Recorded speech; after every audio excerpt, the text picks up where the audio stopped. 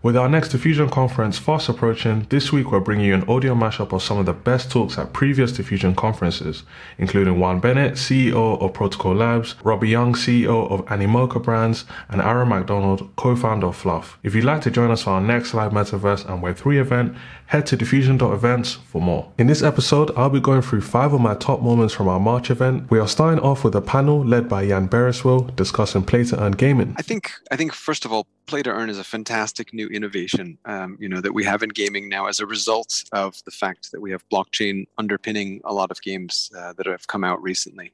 But I think we can think about many different things that blockchain enables. Blockchain fundamentally enables content ownership. And so with that ownership comes the ability to trade and monetize the content. And sometimes, I prefer to think of it not so much as play to earn, but play to not lose everything.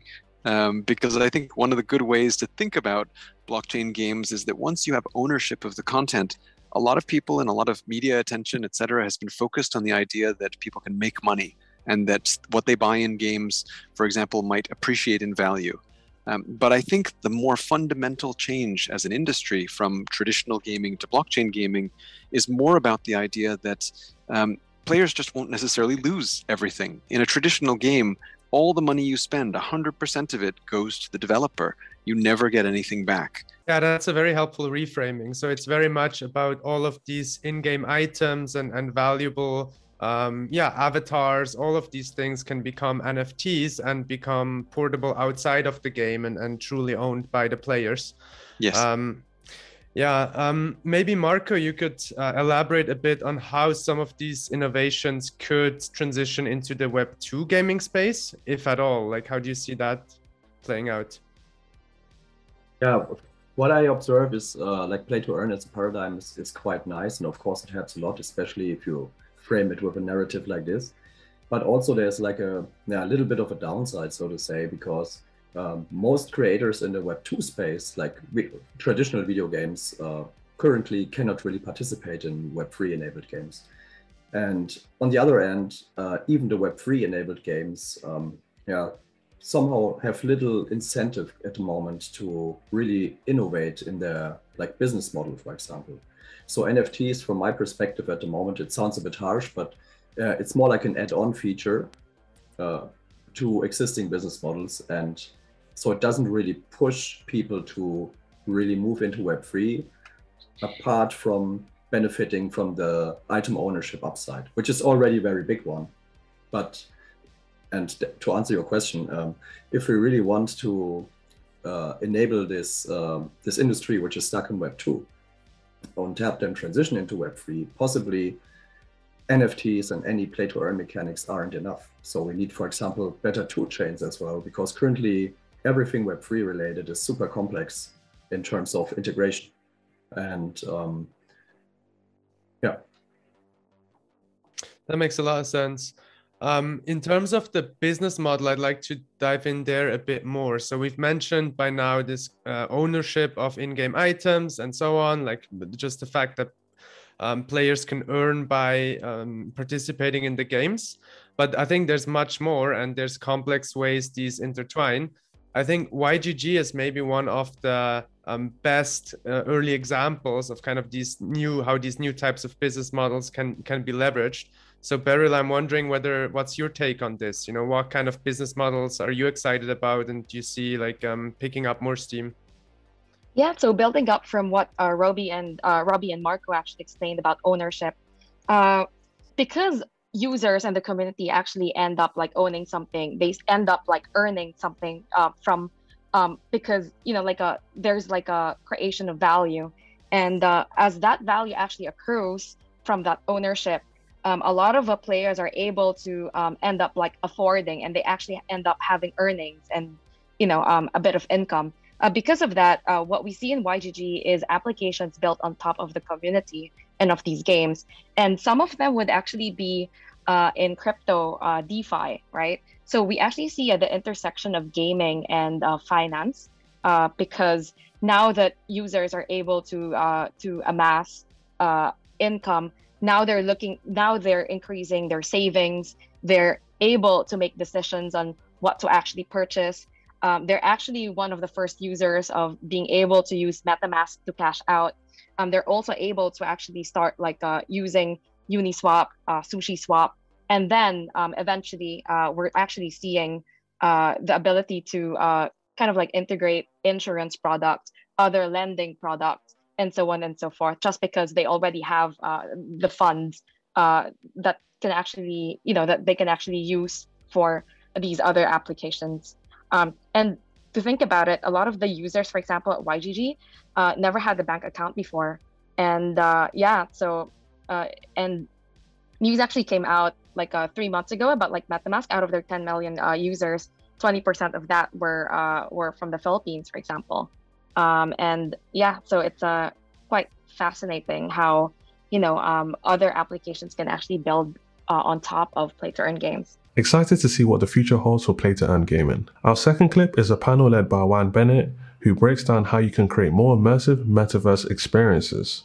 So today I just want to talk about building the metaverse, and I want to walk through a set of recommendations for a number of different kinds of applications and different kind of tools that are useful right now. So I'm going to do something slightly different than most of my usual talks, and I'm going to sort of scope this one to kind of give advice and recommendations to people building metaverse tooling and experiences kind of right now and kind of in the next 12 months.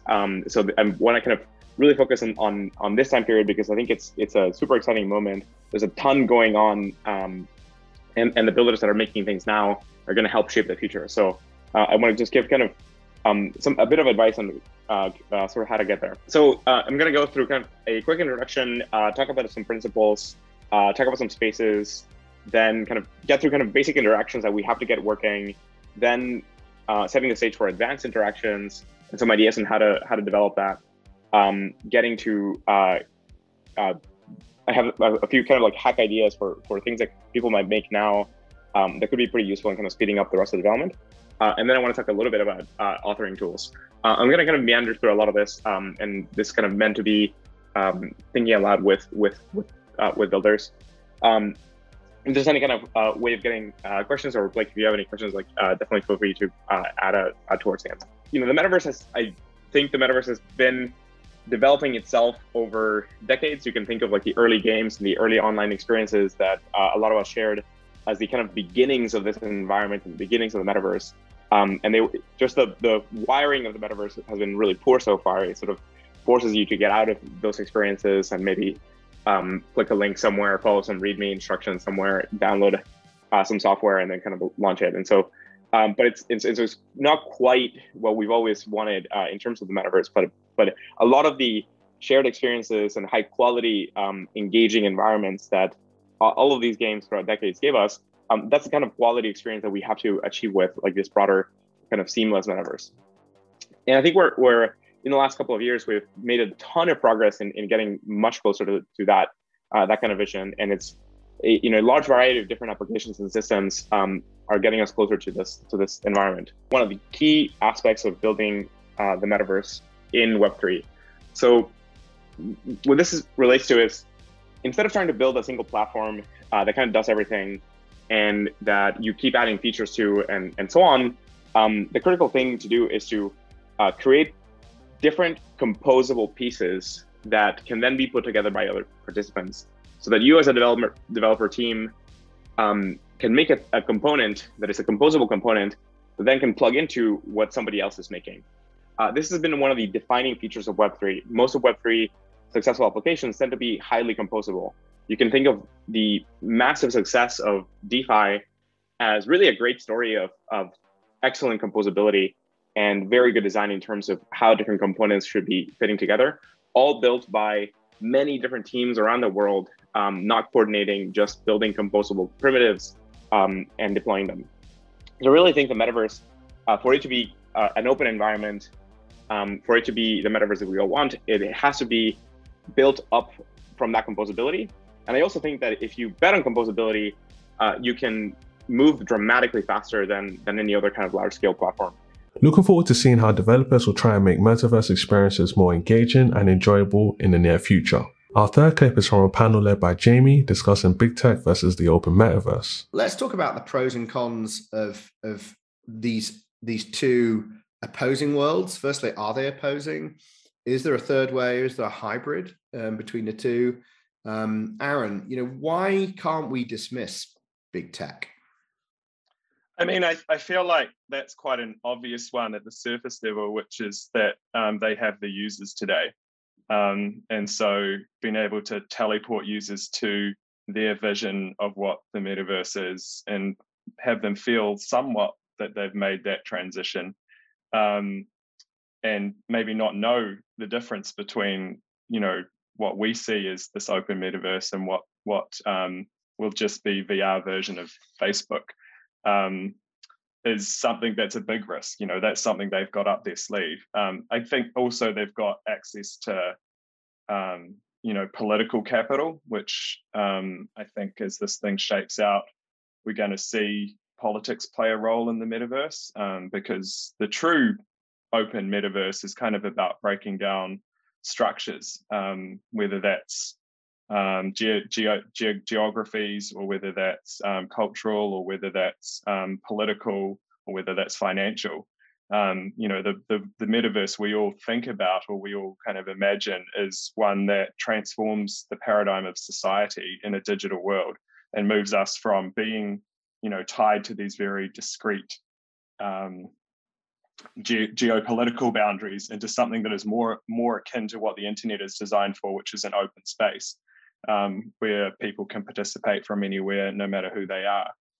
So that is going to get political, I feel, because if you go down the real metaverse path, then you can start to see things like companies and countries start to be less relevant, and probably the people in those power structures won't like that.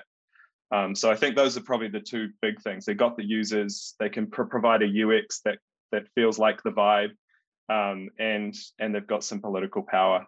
What are the kind of vulnerabilities or limitations of the metaverse? Because I'm sure we could all sit around here talking about all the great stuff that we love about it and why we want it to exist. But is that not just being utopic? What's the reality of the open metaverse today and its limitations? I mean, I think, what people like Facebook and Epic Games and all these bigger entities kind of have in their favor right now is like everybody knows how to go to Facebook, make an account, sign in. Like my mom uses Facebook religiously, and it's like, it's got the whole demographic covered as far as ease of use.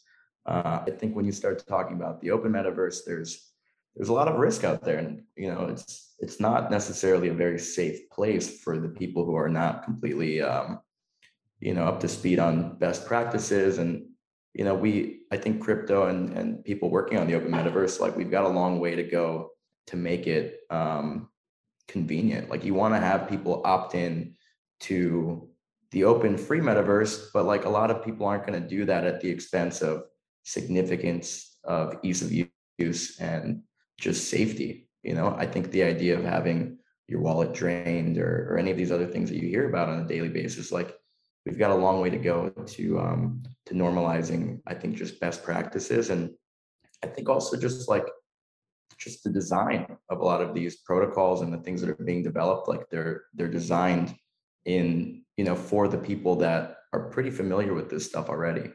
So I think we can use a little bit more work there, but I think people are always going to want, or at least a lot of people are always going to want to opt in to the open and free metaverse, because we've kind of seen what all these guys did the first time around. And, there's an opportunity here to have our own. And I would hope that as these bigger companies start to pivot, people working at Facebook are like, well, why don't I just go do this with people like Aaron? And, hopefully we can kind of steal some of their best and brightest minds to build something a little bit better. I'm very excited to see whether the open metaverse will prevail against big tech companies and how the two will compete. Our next clip is from another panel led by Jamie discussing how immersive experiences are evolving in the metaverse. Initially starting with you, Sam, to kind of define what you mean by the metaverse in the context of live events. Is it physical and virtual? And if so, is it a blurring of those two things? Are they separate? Is there an interplay? Yeah, I think that So we kind of think of it, like I said, in these specific verticals. And I think that like you can kind of generalize these verticals enough for it to make sense across a number of different industries. And so I think that like one of those verticals is shared experiences between online and offline users, and events certainly have that happening, right? There's like a lot of people in one physical location, and a lot of people around the world who are online interested in what's happening there. There's digital property rights and financial rights. That's definitely a part of the metaverse. And so NFTs and social tokens are the obvious kind of solutions there. I think there's interactive or like immersive storytelling via 3D content or virtual worlds, Fortnite being a great example, but then also AR content on site at festivals. And I think an opportunity to take some of that AR content and have that also exist in a virtual world for like a cohesiveness across experiences. Then there's like community, connectivity, collaboration. There's tools that empower creators to like build and earn. All of those things that I think very relevant in everybody's idea of the metaverse and also relevant for events. How do you see blockchains converge with AR and VR in the context of the metaverse and events? So I think in terms of technologies, I want to second sort of what Sam was saying, and we're particularly focused on AR because of that convergence, the sort of possibility of bringing the physical and the digital together in one space, whether that's in terms of users or content or both. In terms of sort of how that comes together with the blockchain, for us, I think what's most important in terms of a live event, if you think about what makes it live, what makes that special, why is live itself unique? It's that you've got audiences and artists coming together at one moment to create a moment that is shared, that is completely unique, only happens at that one time. There's an element of sort of vulnerability on the behalf of both the performer and the audience, because you're sort of taking a risk in essence in sharing in this one moment. What the metaverse offers, what AR offers, and VR as well, and really sort of most formats, but the metaverse and blockchain technology, is the ability to scale that both from the perspective of distributing the content and also the connectivity between the artists, between the audiences, between everybody who's coming together for that moment. So Tiago, how are brands and talent effectively organizations that have IP, either established IP or they're going to be producing new IP, approaching the metaverse, and in particular thinking about the open metaverse? So the latter question is the more interesting one, and one that I think is still being figured out. But the first one is pretty obvious. They're being present. They're going out there. They're building experiences, and that's particularly for the case of brands, but also for the case of IP rights holders and talent out there, right? So you mentioned Travis Scott on Fortnite. I would say that there was another moment previous to that, which was Marshmello on Fortnite, and then previous to that, maybe when Drake and Ninja did their stream playing Fortnite, and then after that, there's probably previous to that, there's another moment. So I think for every person, there's always one moment that's going to be resonating, and that's been going on for the last perhaps 10, 20 years in one way, shape, or form across different waves of technologies. And if you see, most fascinating thing about it is that talent, brands have always been present. How did Coachella stay on top of it and filter what's relevant and what you should be reacting to, let alone pioneer stuff? Yeah, I think the answer is kind of straightforward, right? It's like doing the research, being out there and understanding what's happening in the space, and continuing to break things down and rebuild them in a way that you feel is better every single year. That's like, I think, something that I learned from the team at Coachella. I think it's one of the reasons why Coachella is such a worldwide phenomenon and a successful brand, is because that team is so talented at, like, even if something's working well, like, how can we make it better?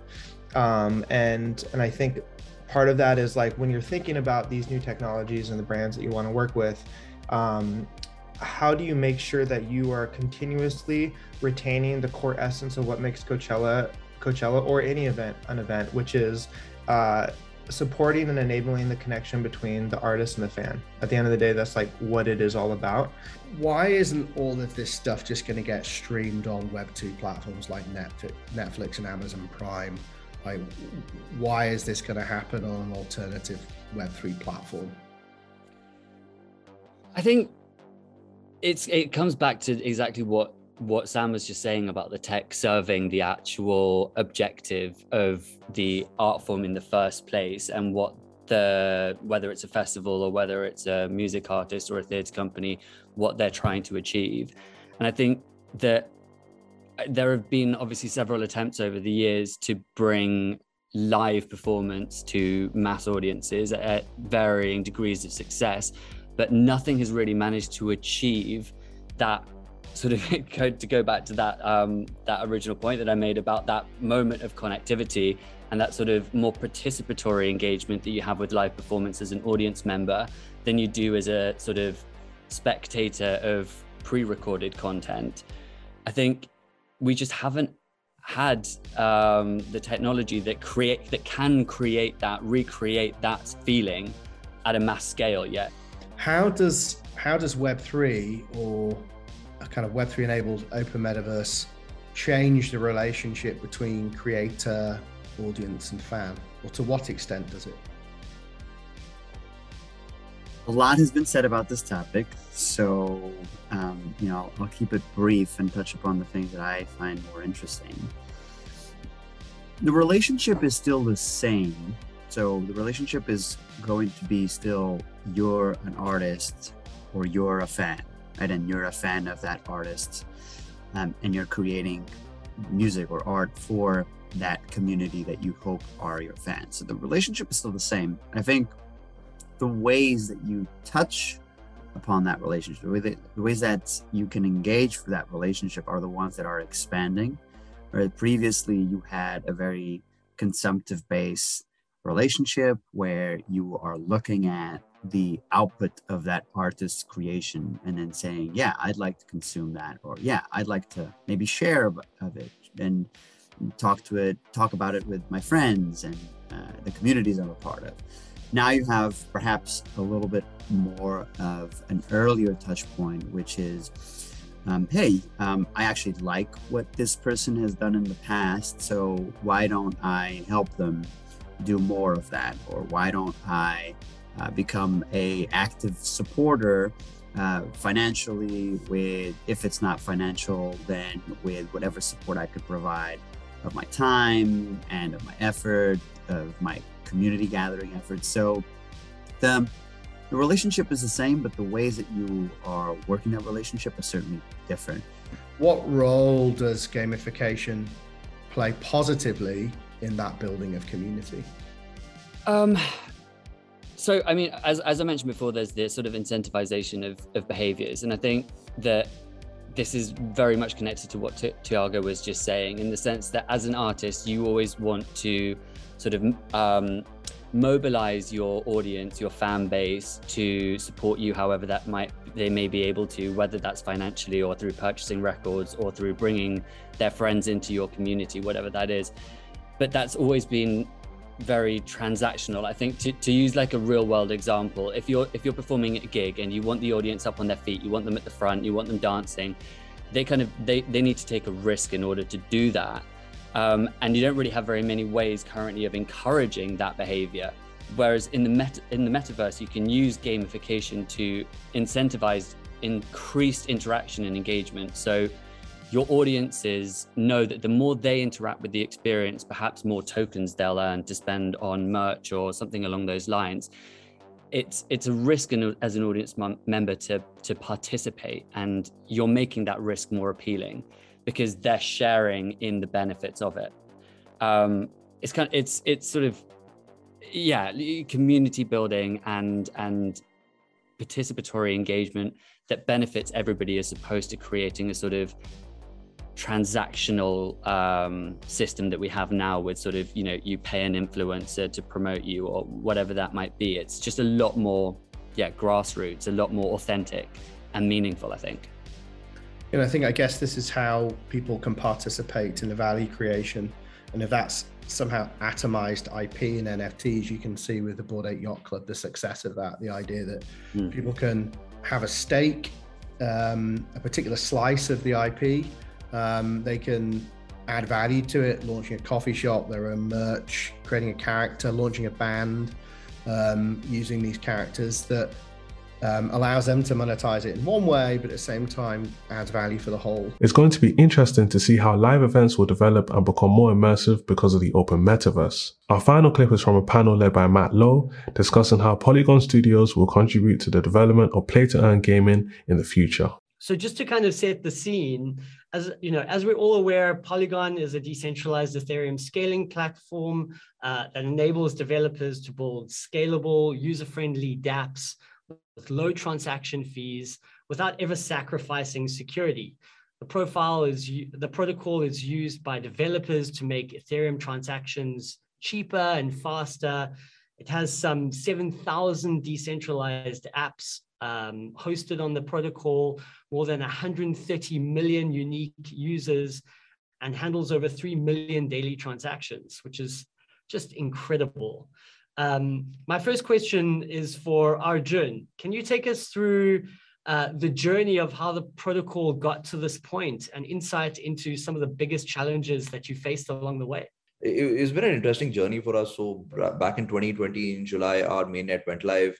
And of course, you know, like the way we've created the network, right, which is also like fully EVM compatible, easy to use for developers, etc., but also, you know, very high performance. We kind of realized that it would be a very natural fit for gaming, especially, right? It tends to be transaction heavy. You know, you would want the games to be as interactive as possible, right? And here, like, you can, you know, you don't have to, because Polygon has like a 2-second block time, the transactions are cheap, you know, inexpensive. You don't necessarily have to make very hard trade-offs when you have to decide what has to be kept on chain and off chain right now.